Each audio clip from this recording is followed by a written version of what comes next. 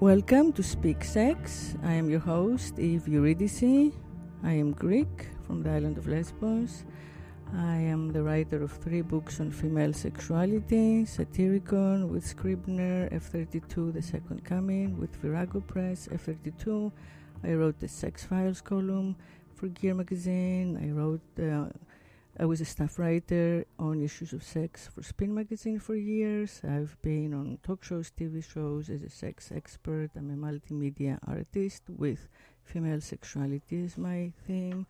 And the goal for this podcast is to find a way to bridge the dichotomy between our bodies and our minds that we've inherited from the Judeo-Christian tradition bullshit and become sex positive in this still patriarchal rape culture and celebrate the truth of our sexual individuality instead of the cliche. So today's guest is Marcello, no last name, because he's here not in a professional way, but as a private citizen. He's a filmmaker, and very appropriately, he was born in Rome. He lives in Miami part-time, and we met recently, and he talked to me about his sexual journey and quest, and how as a man and a sexual being, he finds that the exact tropes that we women protest against are limiting his own sexuality. So most of the women who have come on the podcast have actually complained about how they don't get men to do different things or enough for them or even eat them out. So today I want Marcello to tell us the same thing from the man's point of view, and that's why I invited him on. So welcome to the podcast. Thank you very much. It's good to be here. Yeah, and you're also a global citizen, right? So you travel a lot. Yes. So that yes, makes your experience more worldwide, not just limited to our Miami. More and more so, yes, definitely. Good. Yeah. So you're heterosexual Yes. to begin with, right? True. Yeah. And tell me a little bit about, so you're dating, you are... I am. And you are a father, you got married, got divorced, did all of that. Yes. Good for you. So in the process of, coming to age, I guess, and learning your body and living with it long enough, you have found that you would like to be free sexually and experiment and not just go in as the male who supposedly knows everything because he has the dick and just, fuck the girl who is lying back on her back or on her stomach, right? Yeah. Yeah. Basically, I've always thought very interesting that we see sexuality and maybe forms of sort of passiveness or weakness in sexuality always associated with women. Mm-hmm. I've actually found that very often the opposite is true, that women have an incredible amount of power by just being able to say no, no, no most of the time. Mm-hmm. And, and I'm, of course, taking away all the notions of sexual abuse against women, etc. But I'm talking about a woman who is... who has... Who's liberated and who's not being abused. Mm-hmm. Okay, so just like that on the side. Mm-hmm. For all who are not, they have all the power. That's how you see it, right? in the sense, what I mean by that is, from a man's point of view, yes, they have the power almost at any time to stop saying no and to be able to engage in sexual activity. This is the power that men just simply don't have on an everyday basis unless you're a movie star or somebody who, clearly creates an image that women are just really, really, seeking after. Wow. And you can see that in everyday life, everywhere, all the time. And so as a man, you're left with sort of two alternatives, if we want to be very black and white. Either you remain kind of passive in a sort of feminine way, where you just wait for the other party to sort of come onto you. Which won't happen much, because women are trained to, still, I think that most women expect the man to approach them and expect the man to flatter them and expect the man to show all the interest. So it's very much unusual that the woman will make the first step. Very much so. And I only talk about, the laws of great averages. I'm not talking about specific cases. Yeah, this whole podcast is about heteronormative sex, and that's exactly what we're talking about, yeah. Or, being very dichotomous. I take the other side of the spectrum, and then you become this sort of very, very active or overly active man who's always trying to seduce women. And to be very honest, it's exhausting. I love that. So, but that's the most common. That's what happens most of the time. Men chase, men hunt. It's just how they're trained. No, I don't think that it's natural by any means, but I think that our society has, forced them into that role. Right. So, and it's a way. I'm sorry to interrupt. It's please. A way for men to also exhibit their masculinity. So one of the ways as a man you're judged is by how masculine you are. Again, if you're heteronormative, so you show how masculine you are by always looking or chasing or having different girls, and then the other men out there in the urban jungle see that you're a super male because you managed to get all these different girls and are always going after new sexual prey. So. Right. Yes. Anyway, so yes, go ahead, please. So that's the other way. Those are the two ways. Those Either are the you two, hope, you keep your fingers crossed. Right, the two ends of the spectrum. You do nothing and you wait to be seduced. You do it all the time. That's my favorite.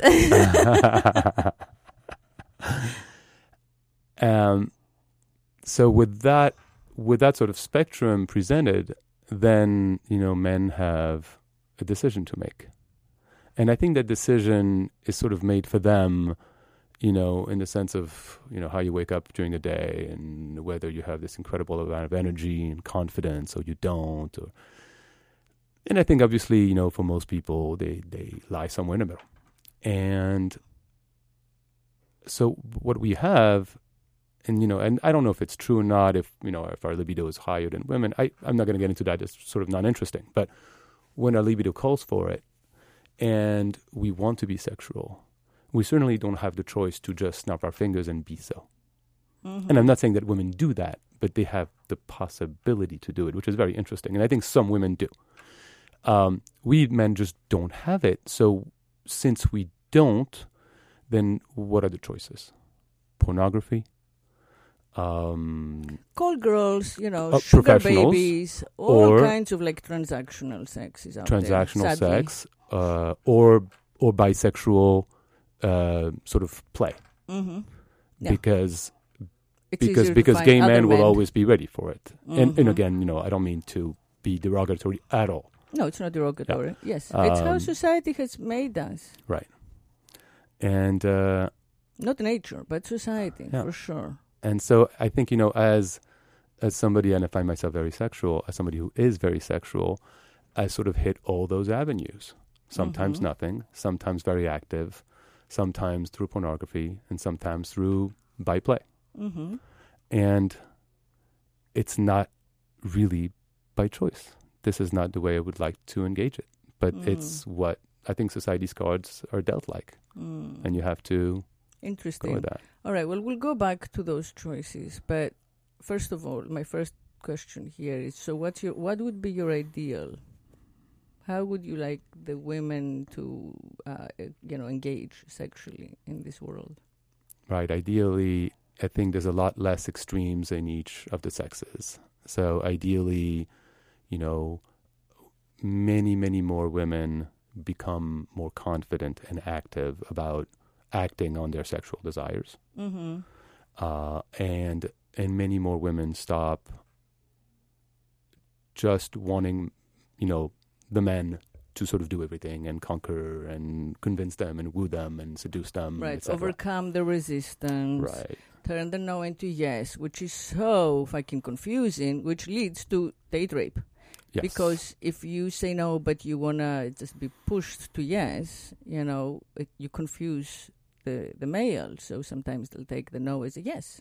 So yeah, no should be no, yes should be yes. Yeah. And yeah, you're right. If you see someone and you get wet, like your body tells you, I want that guy, you should just get up and go and say, I'm interested in you. I find you attractive. I mean, you don't have to say like, I want to sit on your face, but you can say, I'm really attracted to you. There is nothing, there should no longer in the 21st century be like judgment that makes you slutty. It's just like inherited BS in the back of our minds, that is just lurking there like garbage. Like, what will people say? Oh my God, what will he think if I approach him? He'll think I'm easy. So what? Like, be easy. There is nothing wrong with being easy. You just you have sex, you should be easy with sex. There is a lot of troubles and difficulties in life. It's great to be easy in your sexual experiences and just not complicate the simple gifts of the gods, right? So sex being one of them. Like, it's like one easy, free way to get pleasure and get high and get intimacy. And if we become conscious of what we do before we do it and as we do it, instead of just going on learned behavior, I think that we can change. So anyway, your first suggestion in your ideal world is that the woman does the asking as well or as often as the man. Sure. And next, what comes next? Which and then from a mirrored point of view, that allows men to be a lot less pushy at times for at least some men, just more relaxed, more themselves, not such sort of this egocentric and narcissistic conqueror, but more of a chill, real person. And I think both sexes would be access their own sensitivity, which they have so much trouble with. I think both sexes would gain a lot in being a lot more themselves, a lot more natural. Right now we have almost like two societal written, concept of men and women. Yeah. Yes, exactly. And they're pretty much opposite. So the woman, one thing we would like to see, and I agree with you, so we're on this together, we would like more women to just take the initiative, not feel that feel empowered by the initiative, feel stronger and happier because they get to make the choice before the guy comes to them asking for them. There is no power. It's just a little more safe to wait for the guy because then there is less chance of rejection. But there is nothing wrong with rejection if you don't take it personally, right?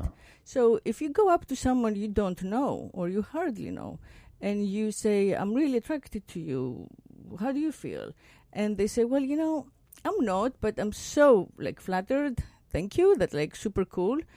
That's the end of that. There is no pain. There is no rejection. It's not about you. It's just about these two bodies. I think that what you're discussing here is you're basically saying, to the women here out there, okay, it might be difficult, but it might not always, it might not just be a negative. You might not get hurt. You might actually find some benefit to it. Well, by the way, we go through this all the time. Nice, yeah.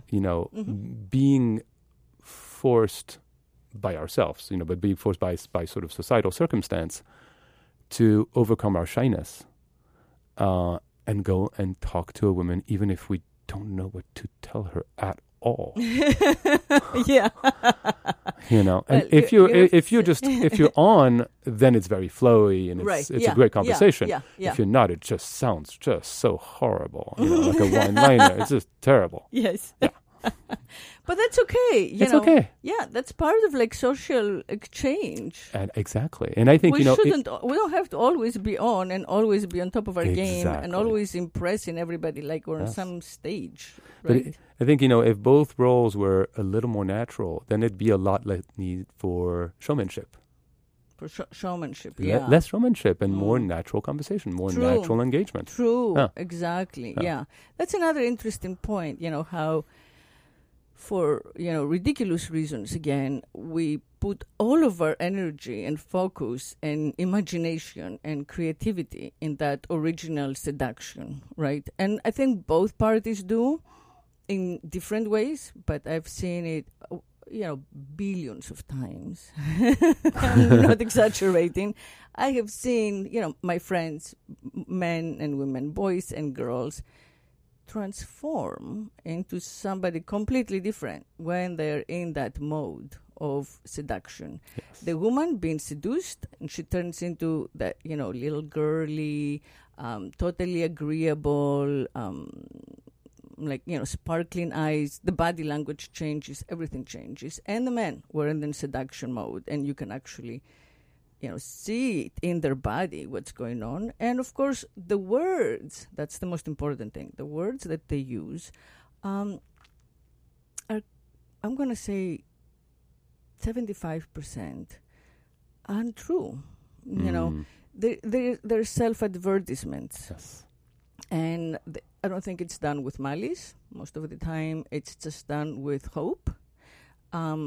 But they misrepresent themselves to each other at the same time. And it's unconscious. And even to oneself. To themselves too, because they're hoping to be that person. Yes. There's a say that I really like that I heard, and I don't know who said it originally, but said when you meet somebody that you're attracted to, it's a chance to become the person you've always wanted to be. Yes. And yes.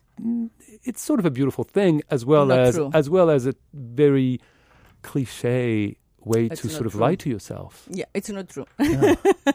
I'm here to tell you it's not true. I mean, it could happen, a relationship that lasts years. Of course, will change both of you. But that's different from, I'm going to get with this guy and I'll be such a better person than I've been with the previous guy because I feel, like more.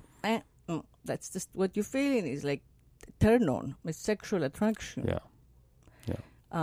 And I think that part of it is also, that whole like mythology about romance, the whole Disney movie version of true love, which is not quite, it doesn't really happen in life, in daily life. In daily life, we have either what we call in French coup de foudre, where you just kind of like get hit in the head with desire, pure desire that's like consuming at the moment.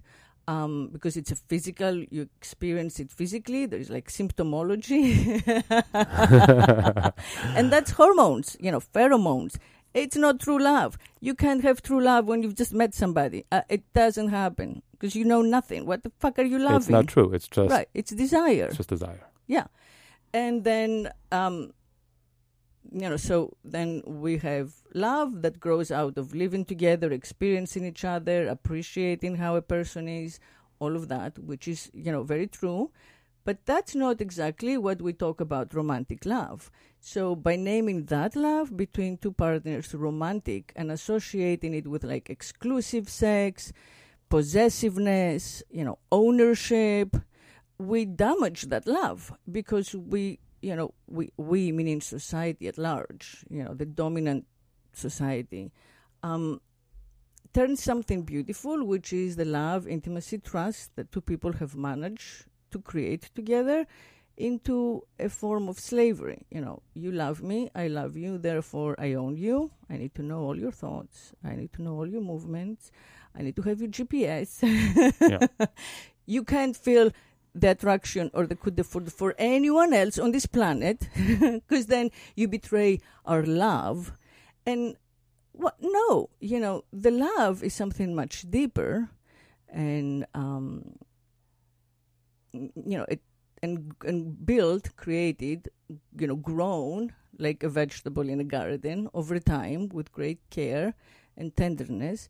And so that love we should try to disassociate from the needs of the body, because, the body may get attracted and have sexual desire the same way that it may get hungry and want to have, sushi one night, or whatever, steak one night, or whatever people I eat. think I'm vegan, so I don't know that part. I think it's a concept, the dissociation of sexual desires and love is something that is being discussed a lot more freely by the younger generation. And I'm very impressed. I hope so, yeah. By how advanced and mature they are about it versus my generation. Mm. And maybe because I hang out with a lot of people, in Europe and in Brooklyn and Los Angeles who might just be a little more socially aware. But be that as it may, I think there is a much more engaging conversation that is had today nobody has cracked the code, but they're discussing it. That's wonderful, yeah.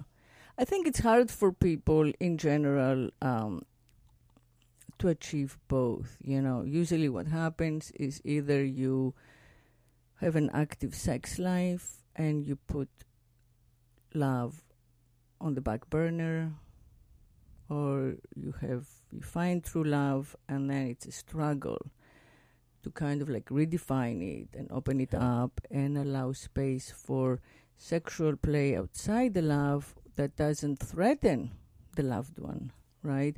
And I think that's the main issue here, that it shouldn't be threatening, because it's only threatening because we assume that every time we desire someone or sleep with someone, we're going to fall in love with them and want to build that great big, long-lasting intimacy with them too, which is nuts. I mean, it is. If you think about it in any reasonable way, you clearly wouldn't have the time, energy to invest into having long-term love relationships that often. It just doesn't happen with everyone you sleep with. It's much easier to exchange sexually with a beginning and an end, which is agreed upon at some point in advance. Well, I think a truly polyamorous person would disagree with you. Mm-hmm. They would say it's actually easier for me to have 1, 2, or 3 partner that I am completely enthralled with. And by doing this, I don't cheat on any of them because my feelings are true. And what if he or she feels attracted to a 4th one? Yeah. And then, on the other hand, you have, the other partner who might be more into an open kind of relationship where their desires and their indulgence sometimes have to be met. And I'm not putting a negative on that, by the way, as society would. Mm-hmm. But I know who I love, and my love doesn't stray. My desire may stray once in a while, but not my love. Correct, yeah. Well, love is just much more rare, and also it takes much more investment, as I was just saying. So you have to be at the place in your life where you want to do that, where you want to take a chunk of your life, a chunk of your time during the day, and invest into the translation of the self and the self of the person you love, which takes time until you find a common language and, common footing and kind of like an understanding of the basic fundamental needs. We're also different. Yes. And the language is very limited. The language is generic. The monogamous language. No, the language, the words were given, especially the English language, is very generic. So it takes great effort to try and translate who you are, which you hardly know yourself, to someone you know nothing about, who hardly knows themselves. And that's the leap of faith and trust that is required to build a love relationship. So, and doesn't that require much different from sex relationship? It requires a lot more definitions. It requires to be much more explicit. Yes. And honest, which and is patient. Hard to do, and patient, of course. And patient. And I think that honesty takes years and years to become accustomed to and comfortable with. Yes, that's right. Because we have to unlearn all the stuff that we were You're just so afraid of hurting the other, so afraid of all those negative thoughts about those feelings that you have of indulgence, because you've learned that they're shameful for so long. And to unlearn that takes a great deal of time. Right, and work on yourself. Yeah. Especially when it comes to sex, which is what we're talking about. Yeah. So Sex and relationships. Right. Intertwined. Yeah. Yeah. But you may have achieved the relationship, which most of us do originally when we're young. You know, we find it safer to, at some point, have a relationship. And we also have more time and more energy to devote to it. But then when you change sexually or want to try things sexually, it becomes challenging not to say it in a way that threatens the love, the established relationship. So that's another, time when connecting, associating, overlapping sexuality and sexual pleasure with love and romance is dangerous and self-defeating. It doesn't really serve anyone. I strongly believe we should separate the two and be clear when we're having sex for the sake of the experience, not because we're objectifying the other, not because we demean or disrespect our sexual partner, but because that's all we want from them at this moment in time. We could have sex with them many times. We could have, fun. We could go out with whatever, but be clear that we're not at the place, or they are not the type of person with whom we want to have a love affair. And one of the beautiful side effects of this is to liberate women and men from provider sex. So let me give you an example. So I met somebody online recently with whom I started to have conversations, and very, very intimate conversations, and finding that we are incredibly compatible in our sexual fantasies, in what we want to do, how we want to do it, and having just tremendous amount of fun discussing it. And then Sexting. And we meet, and we had a lovely dinner and a drink, and we're talking, and we're having a fabulous time. We're getting along very well. And we get a little bit intimate, just a little bit. And then I sense, like I have sensed before many times with my partners, this like pulling of the brakes. And all of society's, background just rushing into her head and saying, oh no, but this is so wrong. I have to be in love to have sex with you. There you go. I'm not just looking for sex. I'm not just looking to fuck. I don't have time for this, etc., etc. But the sex takes so much less time than the falling and of in course, love. I'm entirely respectful of their choices. Yes. But I sort plenty of time to be writing about the sex. But I sort of snicker about it because I know that obviously she wants very different. She wants to indulge, but I think it's just very difficult for her, and by her I could use the general her, to allow herself to do it and look at herself in the mirror, because there's so much guilt attached to it, so much.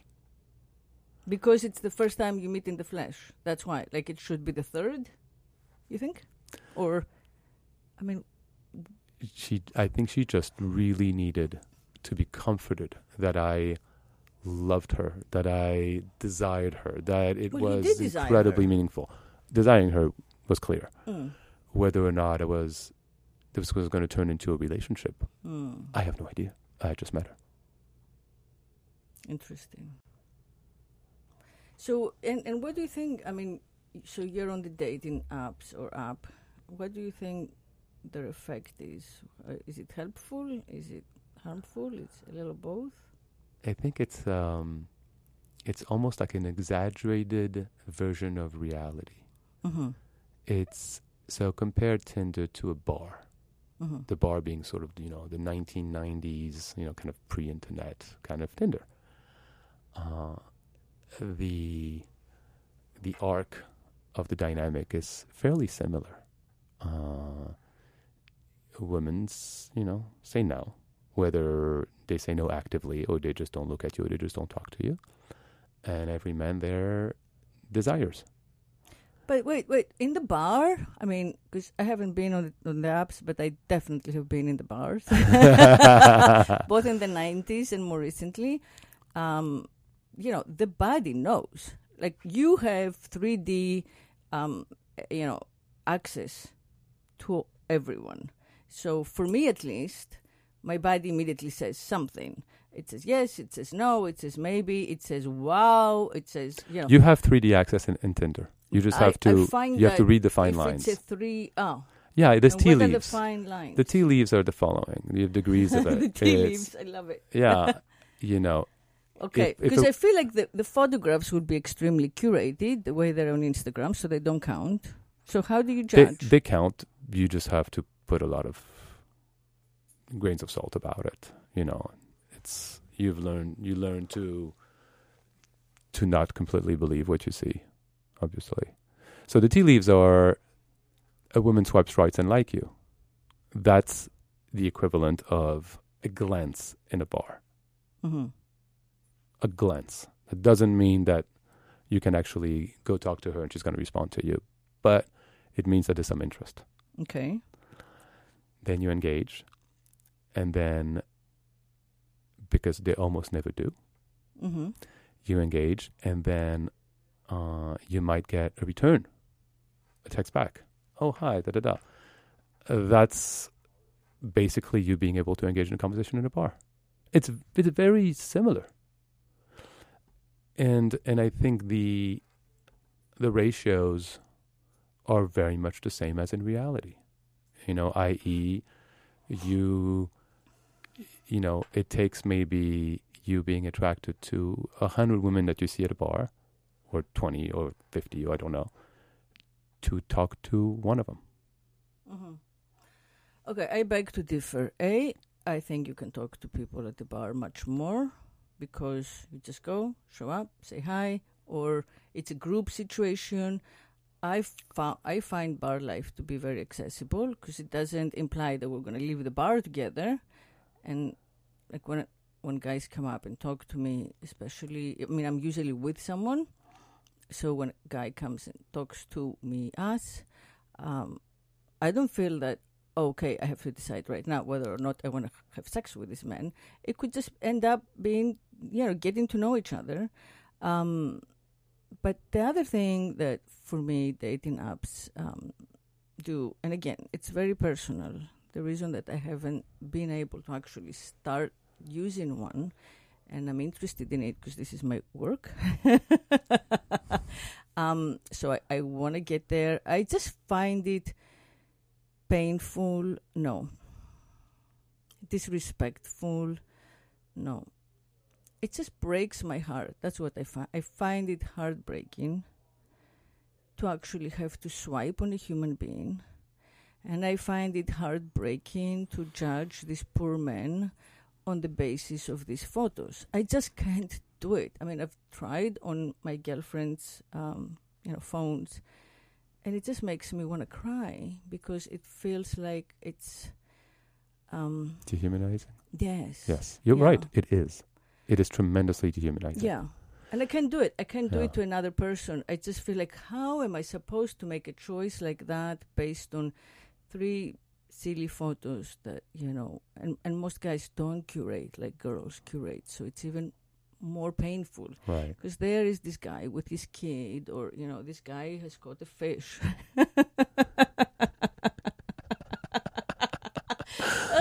What does that have to do with whether or not I'd want to sleep with him? It's impossible. I just feel like it's so outside what I'm trying, how I would choose and how I would decide. It's so removed from everything sensual, which is the language of sex, the language of the sexes. There's like none of the 5 senses are involved. There's a huge suspense of disbelief. Huge. Yeah. You're entirely right. Of course you're right. But let it be honest, it's just, the direction of our society, and it's not about to change. Well, maybe. I'm against big tech. I think big tech is big brother. So I tell everybody, handwrite sticky notes and write postcards again, and live, go out, be in the nature, be on the beach, get away from the screen. Right. Yeah. Yeah. So we're going back to the woman has said yes. You are engaged. You have gone through whatever the dinner, the provider, little thingy, and then you're in bed. So what's the next thing that happens in your ideal world that doesn't happen in the real world?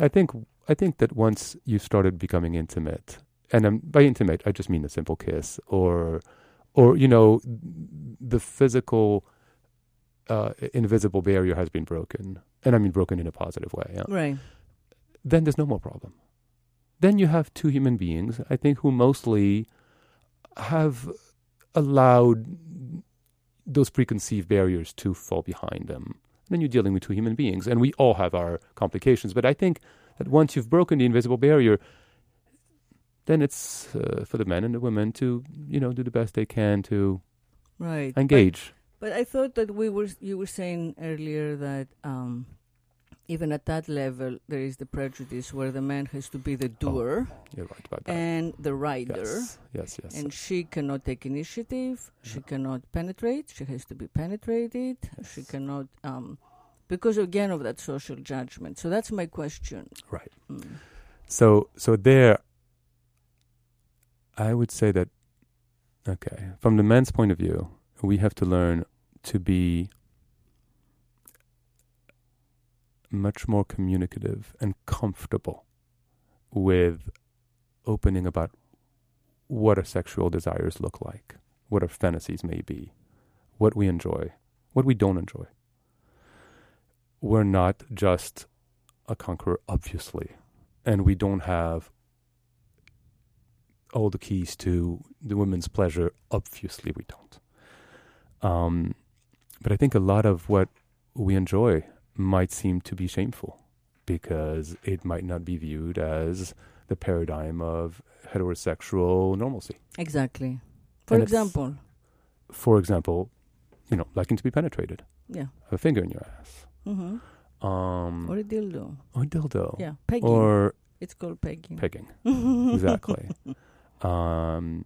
Anything that might be considered kinky, that might be considered not just regular heterosexuality, is something that carries a varying degree of shame according to who you are. Mm-hmm. And so talking about it is difficult. Mm-hmm. Talking about it even with your male friends is not only difficult, but almost impossible. Wow. It's a conversation that guys don't have. Guys just don't talk about how they like to have sex for real between each other. We don't.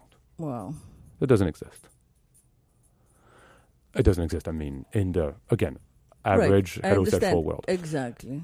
So that's from the men's point of view. And I think, you've said it before, from the women's point of view, probably it's just to be a little less passive and to accept to have a more dominant role, a more active role, to just, Mm-hmm. So what are the things that you find difficult telling a woman or a partner that you'd like to experience with her? Well, first I'd like to say that I find it less and less difficult. Good. Because in the past few years, I've allowed myself the freedom and to train myself to be more communicative. Mm-hmm. And for all the guys out there, I can tell you that it has been met with a great deal of positive and reinforcing feedback from women. Because I think women actually enjoy to hear a man constructively, kindly describe his fantasies, his pleasures in a way that's not just egocentric, but that say, mm-hmm. I'm saying that to you because I want us to share it. Mm-hmm. But I mean, in general, what typically is going to be met with the most resistance is anything that has to do with, bisexual fantasies, for sure. So having a third guy. Having a guy is a third guy, or just saying, I'd like to fantasize about having sex with men. I may or may not do it, but the fantasy is attractive to me. In the same way you might fantasize about having sex with a woman, or having a woman go down on you, which I think, most of the women I've met have that fantasy clearly. Right, yeah. Or experience. Yeah. Now, would you say that most men out there do, or at least say they do? No. No. Not at all. Right. Does that mean that women are inherently more bisexual than men? I don't think so. No. Right? Yes. It's part of, I think that specific thing is part of what pornography has taught us, which is, guys like to watch girls go down on each other and have sex with each other. So it's within that heteronormative spectrum, so it's okay. But like guys themselves going down on each other or having sex with each other challenges the law of masculinity. And even in the porn world, it's just not something that like straight couples watch normally together to get turned on, or Right. that guys admit that they watch to Yes. their women to get turned on. So that stereotype has to be broken. And I guess I'm gonna just guess it has to do with penetration, because we have been taught that penetration is real sex, because that's how we Right. conceive the babies. Right. The dick has to go into something that procreates, and the butt doesn't procreate, so it's no good. So we're going back to that, very basic procreative sexual definition, and, everything else is some sort of paraphilia, some sort of like extra. But yeah, I think that it's very important for bisexual play to, come out into the light and be kind of like equal for men and women. So that's a very valid issue. Right. And what else besides bi interests? You think women would, wince or pull away or even just flatly say, no, I can't do that? I think the thing that meets the most resistance, and that I would say that probably most men deplore, is the lack of dominance that women are allowed, or would allow themselves to experience. To experience, right. I was in a marriage for many years with a woman that I loved, Mm-hmm. who was completely incapable Mm-hmm. of not being passive sexually. Mm. Unless maybe she was very, very tipsy, but even then. Yeah, that's unfortunate that we self-medicate to have sex, but Very unfortunate, obviously. And I'm not saying that she was, that I was perfect or whatever. That has nothing to do with it. What I'm saying is, it is the norm that if you ask a woman, would you like to be, are you dominant or submissive? She's going to tell you I'm submissive. I think most women would do that. yeah, it is the norm, I find. It is to the my norm. surprise, yeah. And it is incredibly refreshing when you hear somebody say, well, I like both. Or incredibly rare when you hear women say, I'm dominant. Mm-hmm. Like you Yeah. are. Yeah. Yeah. And that I think that's, again, for me personally, as a feminist, I can't see any other way of being. I just can't. I think that by being submissive, you embrace, you adopt the understanding that you are the object. And the female body is the object in our society, right? So we use it to sell clothes, we use it to sell all kinds of products, and it's the thing that's fuckable, that we trade. The father gives it to the husband. It's like chattel. It's something that can be owned and traded. That doesn't really happen with the male body. It did during slavery, but it doesn't really happen in our society on a daily basis. So I find it very, healing for me personally to objectify the male body, to see the beauty in the male body. And if you have any love for art, for example, it's all there. The ancient Greeks, the Romans, the David. And by the way, if you are a woman who is comfortable enough to call herself dominant majority of the time, or at times even, Mm-hmm. I think that your sexuality is going to to blossom. You're going to be able to allow yourself to do all the things you want to do. And because you have all this power in society as a woman vis-a-vis your sexuality, if you allow yourself to be dominant on top of it, dominant by just saying, taking charge of your sexual desires, and sometimes having a partner who likes to play the game with it, then I think your sexuality blossoms. And just trying it out. I mean, that, so I do always recommend, if for no other reason, just for the experience and also for political reinforcement, try it out. See how it feels. See how you like it. Even if you don't love it because you are not, naturally attuned for it, you will empathize with the male gender, first of all. You will understand how much work it is to have sex, but if you do enjoy it, even, a little, and you get in the habit of doing it as part of like a more equal give and take sexual experience, I think that you will expand your sexual knowledge, your sexual memories, your sexual voice. Yes. Exponentially. So it's really liberating in so many ways, and I feel that finally we're able at this moment, in written human history, to take on that role without judgment and without being like paid dominatrixes or what, I don't know what the alternative was in previous centuries. Yes, because it's never written about. In my experience, the sad, but we don't really, we have like the women the sad pays to get him, bottoms and victims, but that's about it. Yeah. I mean, when I was a kid,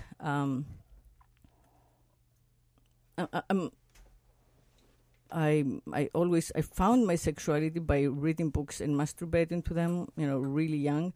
So the first time that I actually touched myself, I was reading a book in my grandfather's library. He's a priest, kind of like a bishop priest.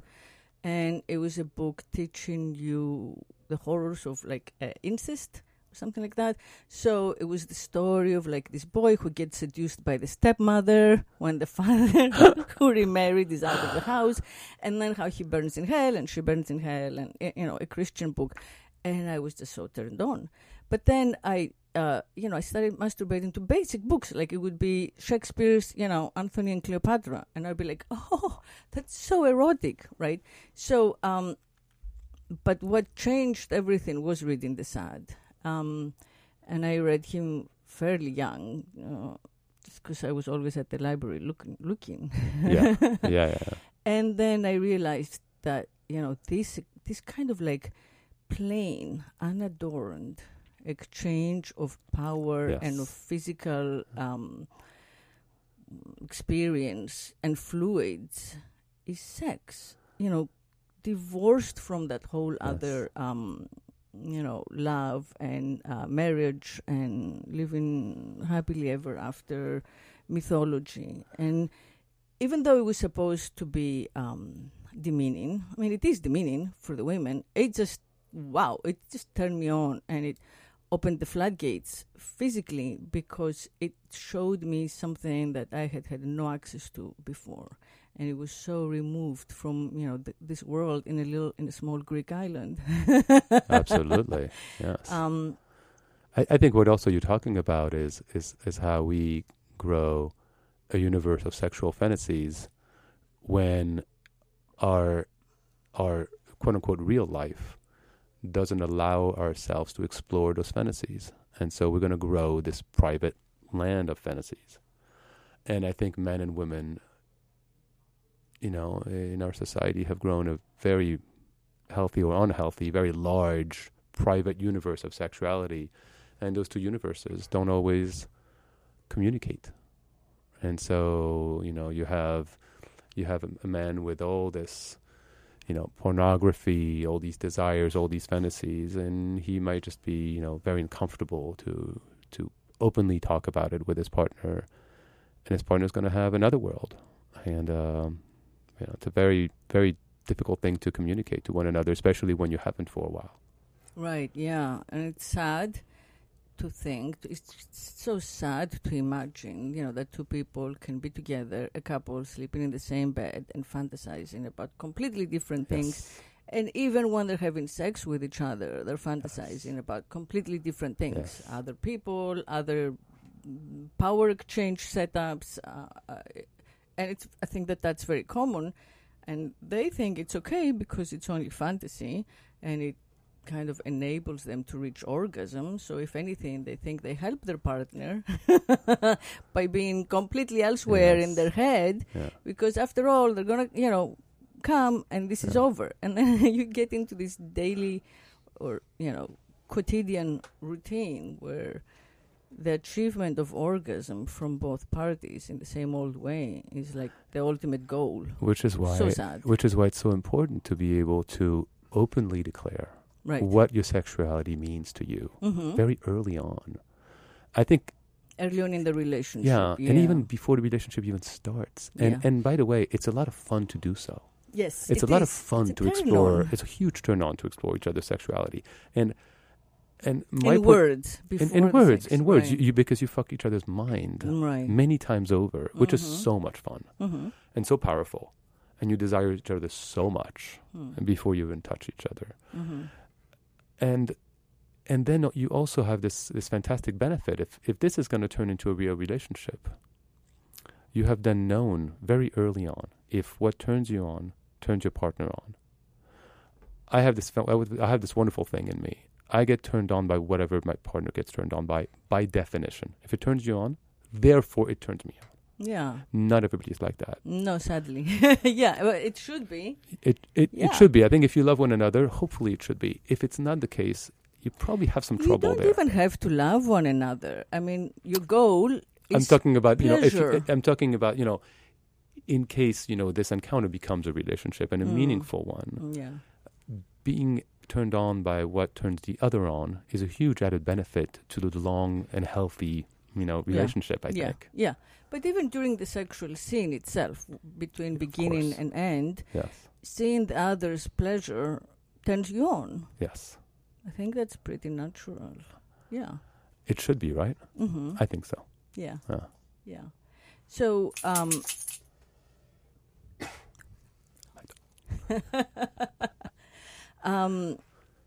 so I think that what we're trying to say is be open, find the words, speak sex, which is why the podcast is called Speak Sex. It's all about that. Yes. Allowing yourself first the freedom to speak it, to understand it, to articulate your desires. And also to understand that we change sexually. We evolve, the same way that we change our eating habits, or we change the way we work out, or we change our friends, or we change our careers, or we change the language we speak. Look, we both speak a foreign language. We can completely change our sexual likes and our sexual desires and our sexual habits. It's natural. It's how it should be. So just because we started a certain way and we came a certain way doesn't mean that that's the way it's just always going to continue. So being open and being articulate and being, conscious enough to separate truth from inherent judgment, from social taboo, from fear of what people will say. Yes. We were still in the village, in the medieval village, in the old country, right? We're not. This is America. We should be free from all of that. Yes. That's why we're here.